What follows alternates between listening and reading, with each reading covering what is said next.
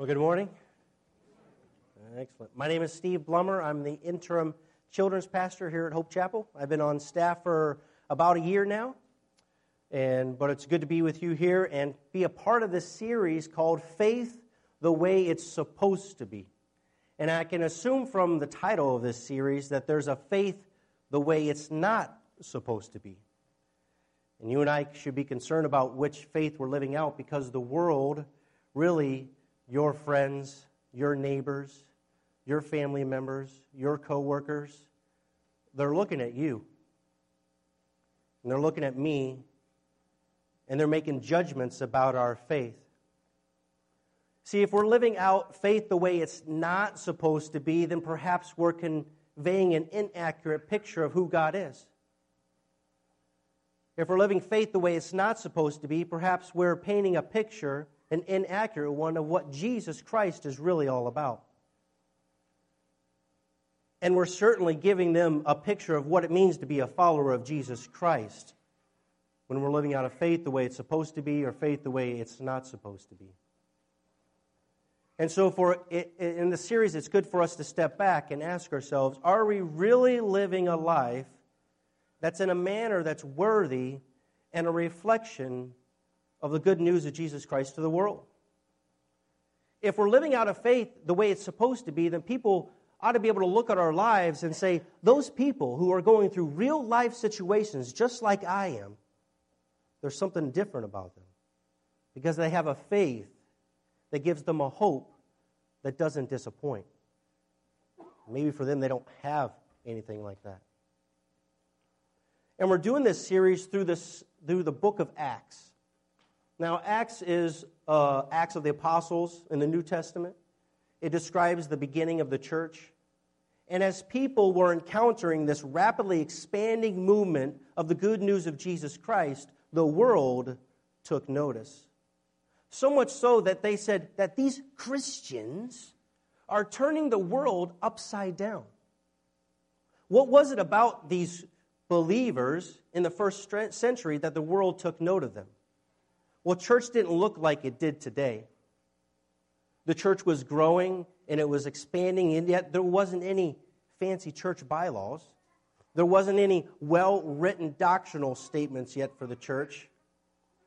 But what was notable was that these believers were fully devoted to Jesus Christ. For them, their faith was real. It meant something for them. Before they had even heard about Jesus, they were living their lives just like everybody else in the world. And yet they had heard about Jesus and had received Jesus, and suddenly they had a relationship with God like they had never had before. Not only did it change the way they knew about God, their beliefs about God, but it changed the way they related to people. It changed the way they spent their time. It changed the way they spent their money. It changed the way they communicated with people, because their lives had been impacted by Jesus Christ. And so for us today, the world ought to look at you and me and know something about Christians. And I think they should know that there's nothing better to receive, there's nothing better to believe in, there's nothing better to hope and put our trust in than in the good news of Jesus Christ. We see early on in Acts chapter 2 that these believers were so devoted that they were devoted to the apostles' teaching. They knew that they needed to learn more. They were devoted to living life with one another on daily fellowship, the importance of getting in small groups and life groups. They devoted themselves to the breaking of bread, which I believe is the Lord's Supper, communion. They took this holy sacrament to remind them of why it was that they got together. They didn't get together just to check up on, how you doing, how was this week, how was work? They didn't get together just to say, let's study a few passages of the Bible. They got together because they realized that Jesus had made a sacrifice for them, and it had made a difference in their lives. And the reason they got together was because of Jesus, and they got together for Jesus. They also devoted themselves to prayer. I think with just in Acts chapter 2, we can stop and look at faith the way it's supposed to be. But we're going to look at Acts chapter 17 this morning, and I think we're going to look at another core value of what it means to live a faith the way it's supposed to be. So you could turn your Bibles, whether you have one in print form or digital form. Maybe you have an iPhone, iPad, Android, Windows, whatever we got now these days. And if not, there's a Bible in front of you. And you can turn to page 942 if you want one of those Bibles in front of you. We're just going to jump right in. And this, to give you a little context about Acts 17, there's a guy named Paul. Now, if we understand Paul, here he is on his second missionary journey, but it was only a few chapters ago that this Paul, Saul, was persecuting the church. He went from town to town trying to find Christians so that he could put them in jail. And sometimes he even witnessed their martyrdom. And it was on one of these journeys on the road to Damascus that he encountered Jesus Christ. And it was through this encounter of Jesus Christ that his life was completely changed. So much so that no longer did he stop persecuting the church, but he began proclaiming Jesus Christ for the church and with the church. Before, he wanted to hunt down Christians, and now he went from town to town making disciples of Jesus.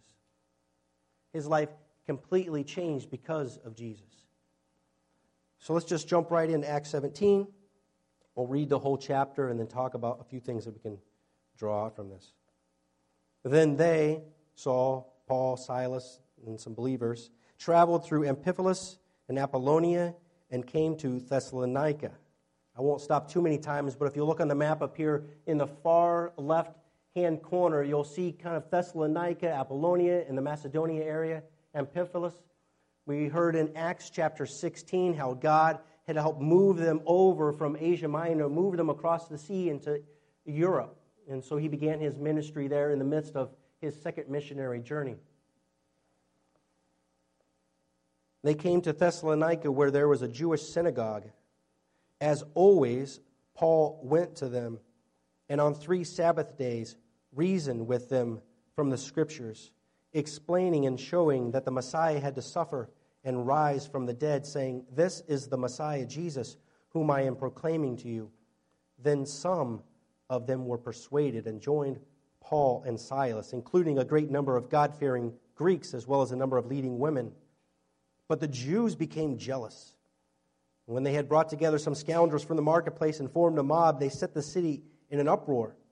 Attacking Jason's house, who must have been a well-known follower of Jesus, they searched for them to bring them out to the public assembly.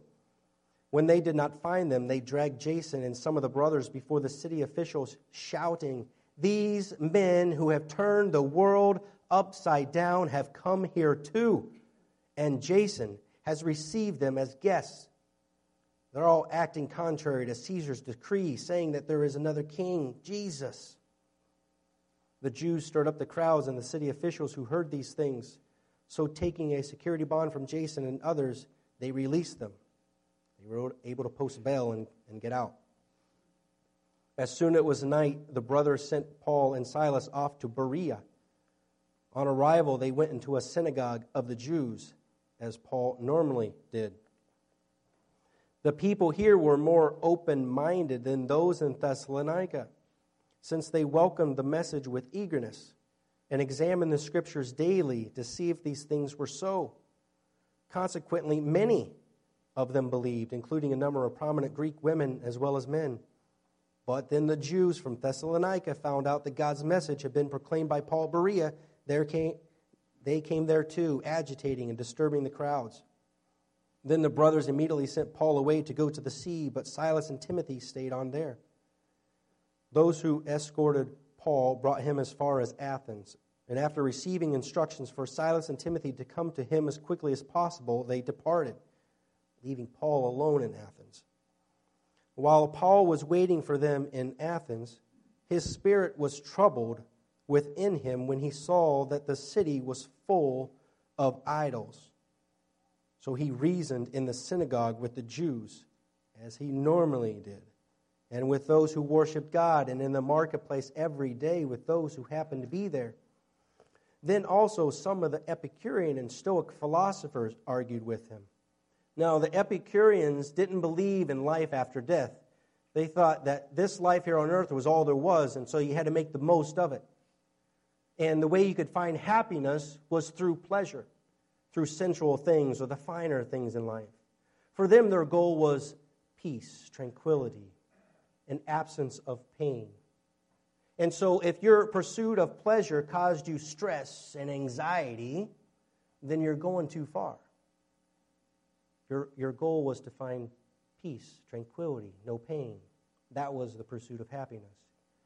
For the Stoic philosophers, they believe in a God, Zeus, who created everything, and Zeus, in fact, orchestrated everything in your life. You really had no say, no free will.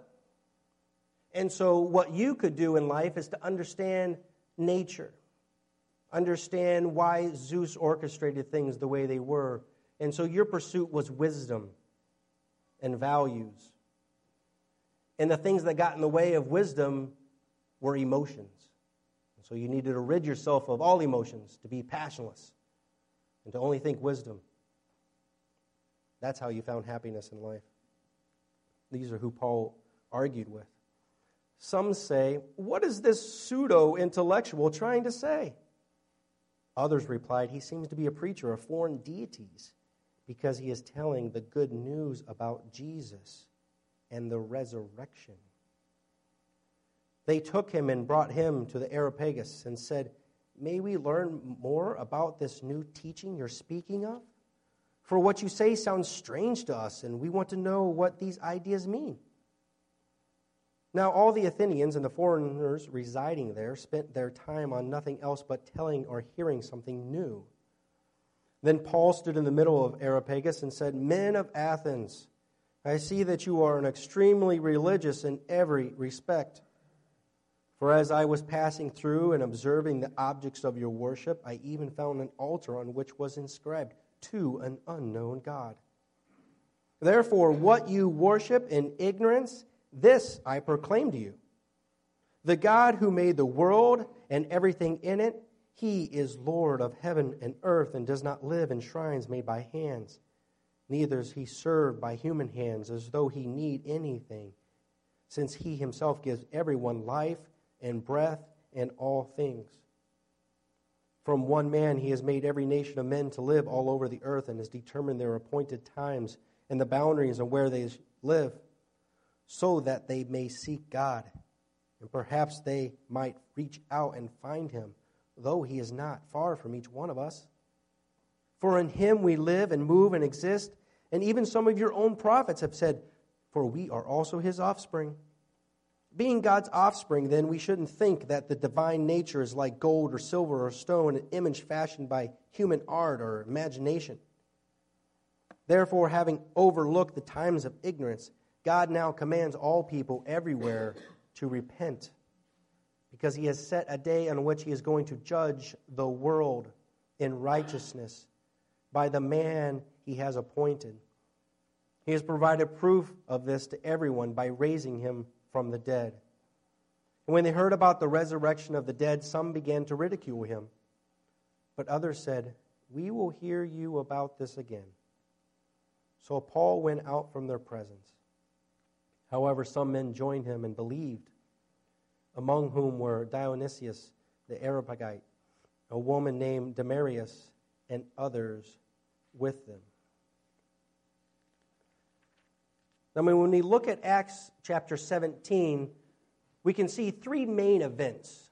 Those things that happened in Thessalonica, those things that happened in Berea, and those things that happened in Athens. And there's quite a few things that we can point out through this chapter. We could talk about the believers at Thessalonica, how Paul wrote them 2 letters, and how when they received the word expanded all the way from Macedonia and Achaia. We can also talk about the Bereans, in that they were more open-minded and went home and studied the Scriptures for themselves on a daily basis. And this, of course, is every pastor's dream of a congregation. Those people who would be open-minded, those who would take lots of notes. I don't see a lot of pens moving. And those people who would go home and study the Scripture for themselves to see if the things that they're saying is really true. These are wonderful pre-Christians, those who are seeking God. We could talk about that. But what I I noticed throughout the book of Acts is that over and over and over, you see somebody telling somebody about Jesus. Right? You see somebody telling somebody about Jesus.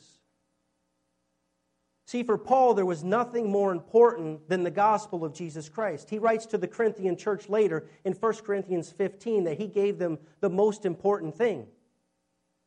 And that was the knowledge that Jesus Christ died for your sins according to the Scriptures, and that he was buried, and then he rose again from the grave 3 days later. He walked upon this earth 40 days afterwards, testifying, showing himself to hundreds of people that he had indeed risen from the grave.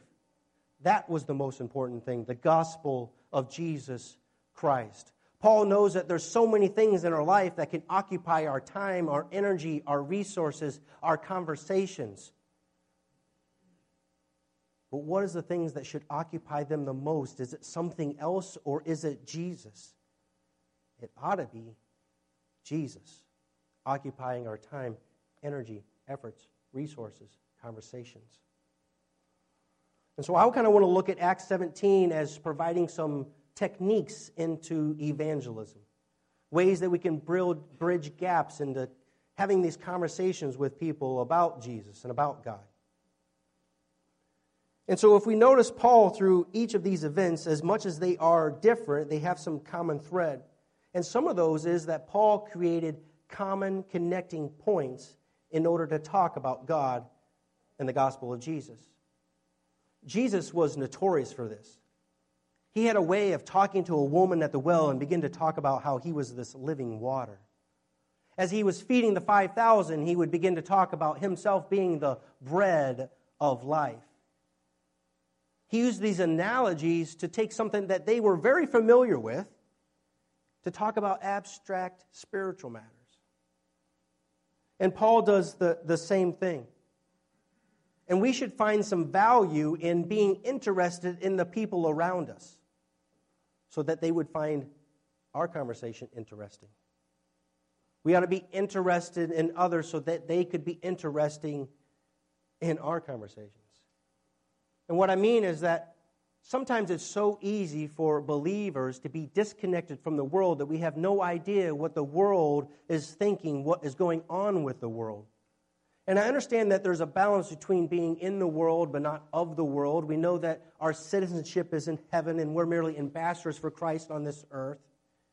And yet if we're going to try to talk to unbelievers about Jesus, then we got to be hanging around unbelievers. Too easy Christians can get so consumed in good and healthy Christian activity. But yet, when was the last time that we walked across our yard to talk to our neighbor? When's the last time that we had to walk down the street to talk to our neighbor? When's the last time that we thought, what is it that the world is so interested in? What are people doing on Sunday? Where are they at? When we're in our life groups, where are people? What are they involved in? What's important to them?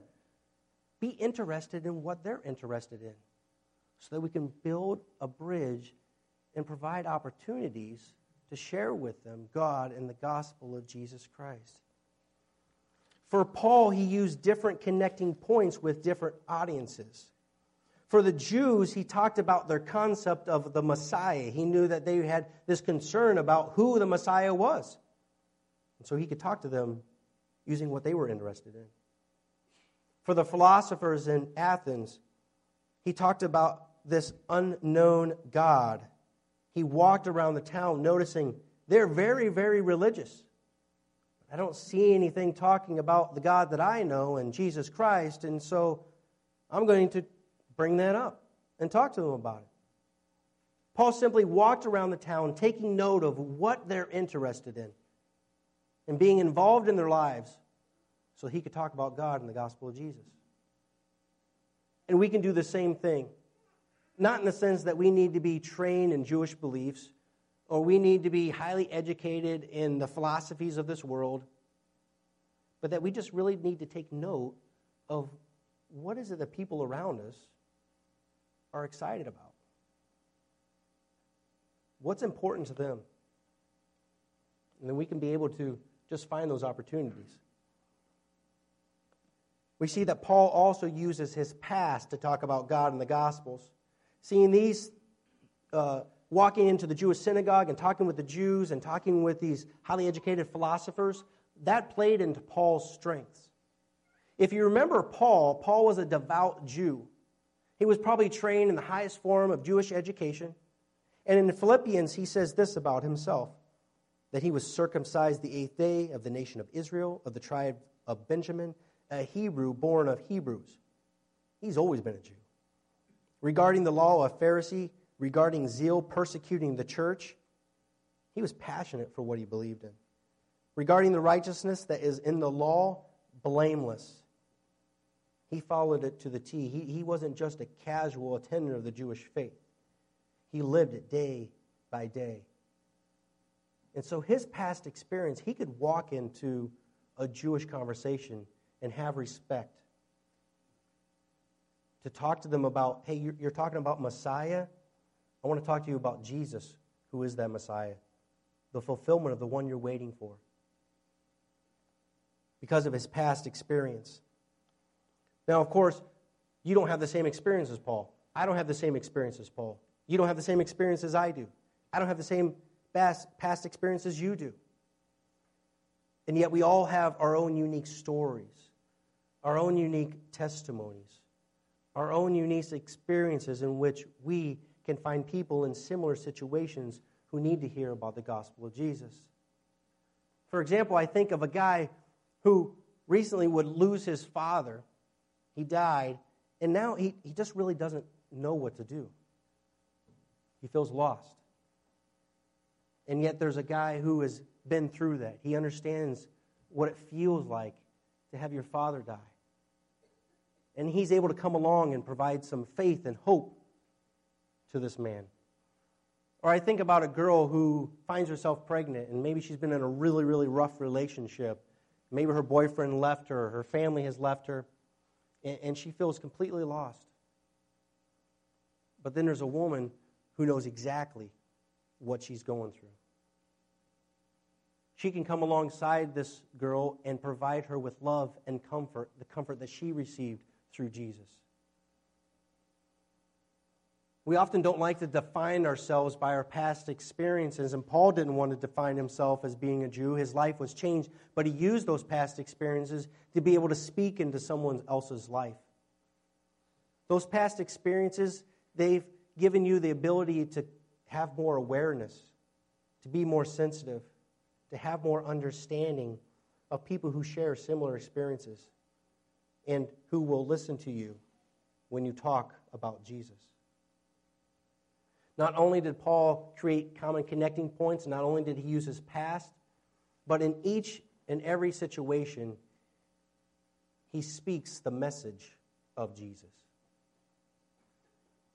I think sometimes we can get so tied up in what am I going to say when I encounter a Jew? What am I going to say when I encounter a Muslim or a Buddhist? Or how do you explain Jesus to an engineer, right? Those are the toughest kind of all times. How are you supposed to explain Jesus to them? We can get all tied up in these tools, and I'm not trying to say that those tools are invaluable, because there's people who know that stuff, and I'm grateful that they know that stuff. But I remember in college that I learned that there was a mathematical formula, that you can give this formula to show a mathematician in the existence of God. I didn't get the formula. I failed the class, had to take the class again, and I still can't remember the formula. But the point is that that's not what Paul's focusing on. What we need to focus on is that in every situation, Paul preached the message of Jesus. The message of Jesus became the method of evangelism. The message of Jesus became the method of evangelism. I know there's a lot of evangelistic tools out there, such as relational evangelism, building a relationship with someone. There's servant evangelism, just serving someone, giving them a sandwich because they're hungry, and then talking to them about Jesus. This week I read an article that the new evangelism is all about generosity. If the church would just give money away, people would be more open to the gospel message. Yet Paul is saying, in each and every situation, we need to open our mouths and actually speak the words of Jesus to them. The message of Jesus is the method of evangelizing. And I know many of you are saying, so in the midst of my conversations with my friends, my neighbors, my family, my coworkers, you just want me to drop Jesus right there in the conversation? When you're thinking right now, some of those conversations, that's going to turn awkward really fast, right? You're asking me to take a big risk with these relationships. I've been working on this relationship for a while. What if they walk away? It is a big risk. Did Paul know that it was a risk that he might lose some relationships? Yeah. He knew that he might even lose his own life. So many times he was stoned and nearly died. But for Paul, it was so important to communicate the message of Jesus that he was willing to take that kind of risk. And the thing is that there are people who will reject the message of Jesus. Jesus said that the world is going to hate you because it hates him. And there's people that when you begin to talk about Jesus, you begin to talk about the cross, you talk about sin, you talk about hell, they don't want to hear it because it's a bunch of foolishness. But we see in all of these situations, even that Paul preached, there was some, there was many, there was a few who wanted to hear more about it, who believed, who became disciples of Jesus. I think a few weeks ago I did this unscientific study upon Facebook, and I asked a few questions. I said, 1, did you accept Jesus Christ when you were a kid? 2, did you accept Jesus Christ when you were older in life? And if you did, 3, do you wish that you accepted Jesus Christ earlier? And 4, do you wish that your kids will one day say that they accepted Jesus Christ when they were kids? And of all the people who responded, many did, many said that they accepted Jesus Christ when they were a kid. Some said that they accepted Jesus Christ older in life, and many of those said that they wish they had done it earlier. And then many people said they really wish that one day their kids would be able to say, yes, I accepted Jesus when they were young. And so we know that just as there's these people who don't want to hear it, that it's so foolish for them, we know that there are so many others who are waiting for someone to tell them about the good news of Jesus. There's many of you, some of you, few in here, who have accepted Jesus Christ, and you know the impact that it has made upon your life. And some of you wish that you had heard about Jesus earlier in life. So maybe we do need to take that risk and just drop Jesus in on the conversation.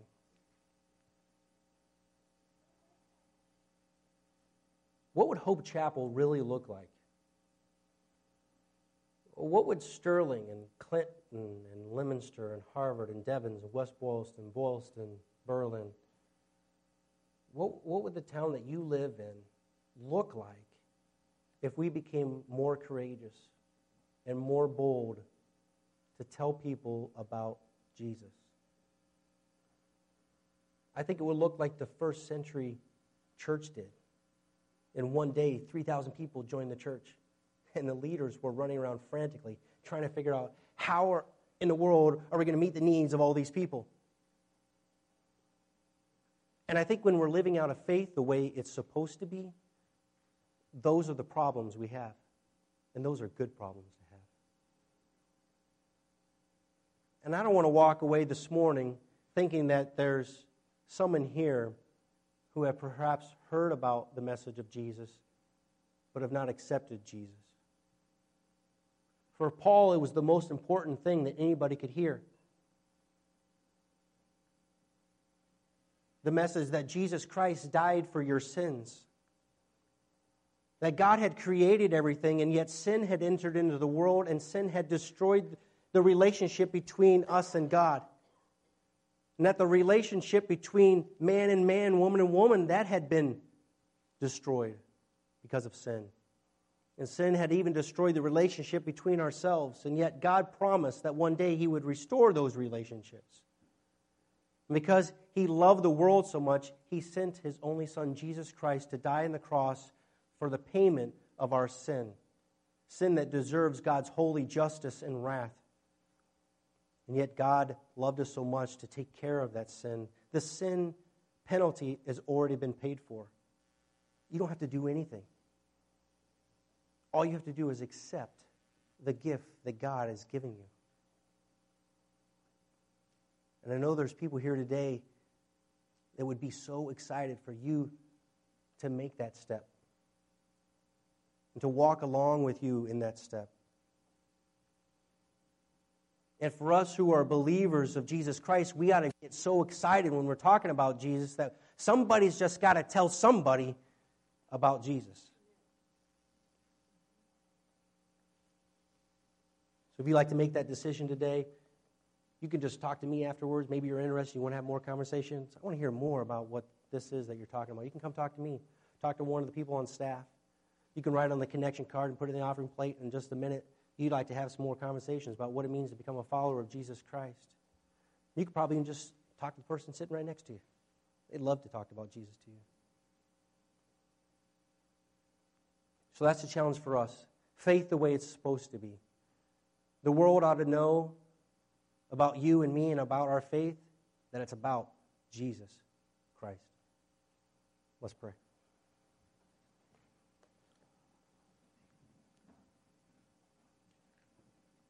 God, we thank you so much for what you've given to us. Now, we didn't deserve for you to love us and show us grace, but you did. You took care of our sin. You want to have a relationship with us. God, I pray this morning for those who are followers of Jesus Christ that we would live out of faith the way it's supposed to be, and that we would just want to tell other people about Jesus. Give us boldness and courage. We know it's not going to be easy, and we have relationships that we know that are risky if we start talking about Jesus.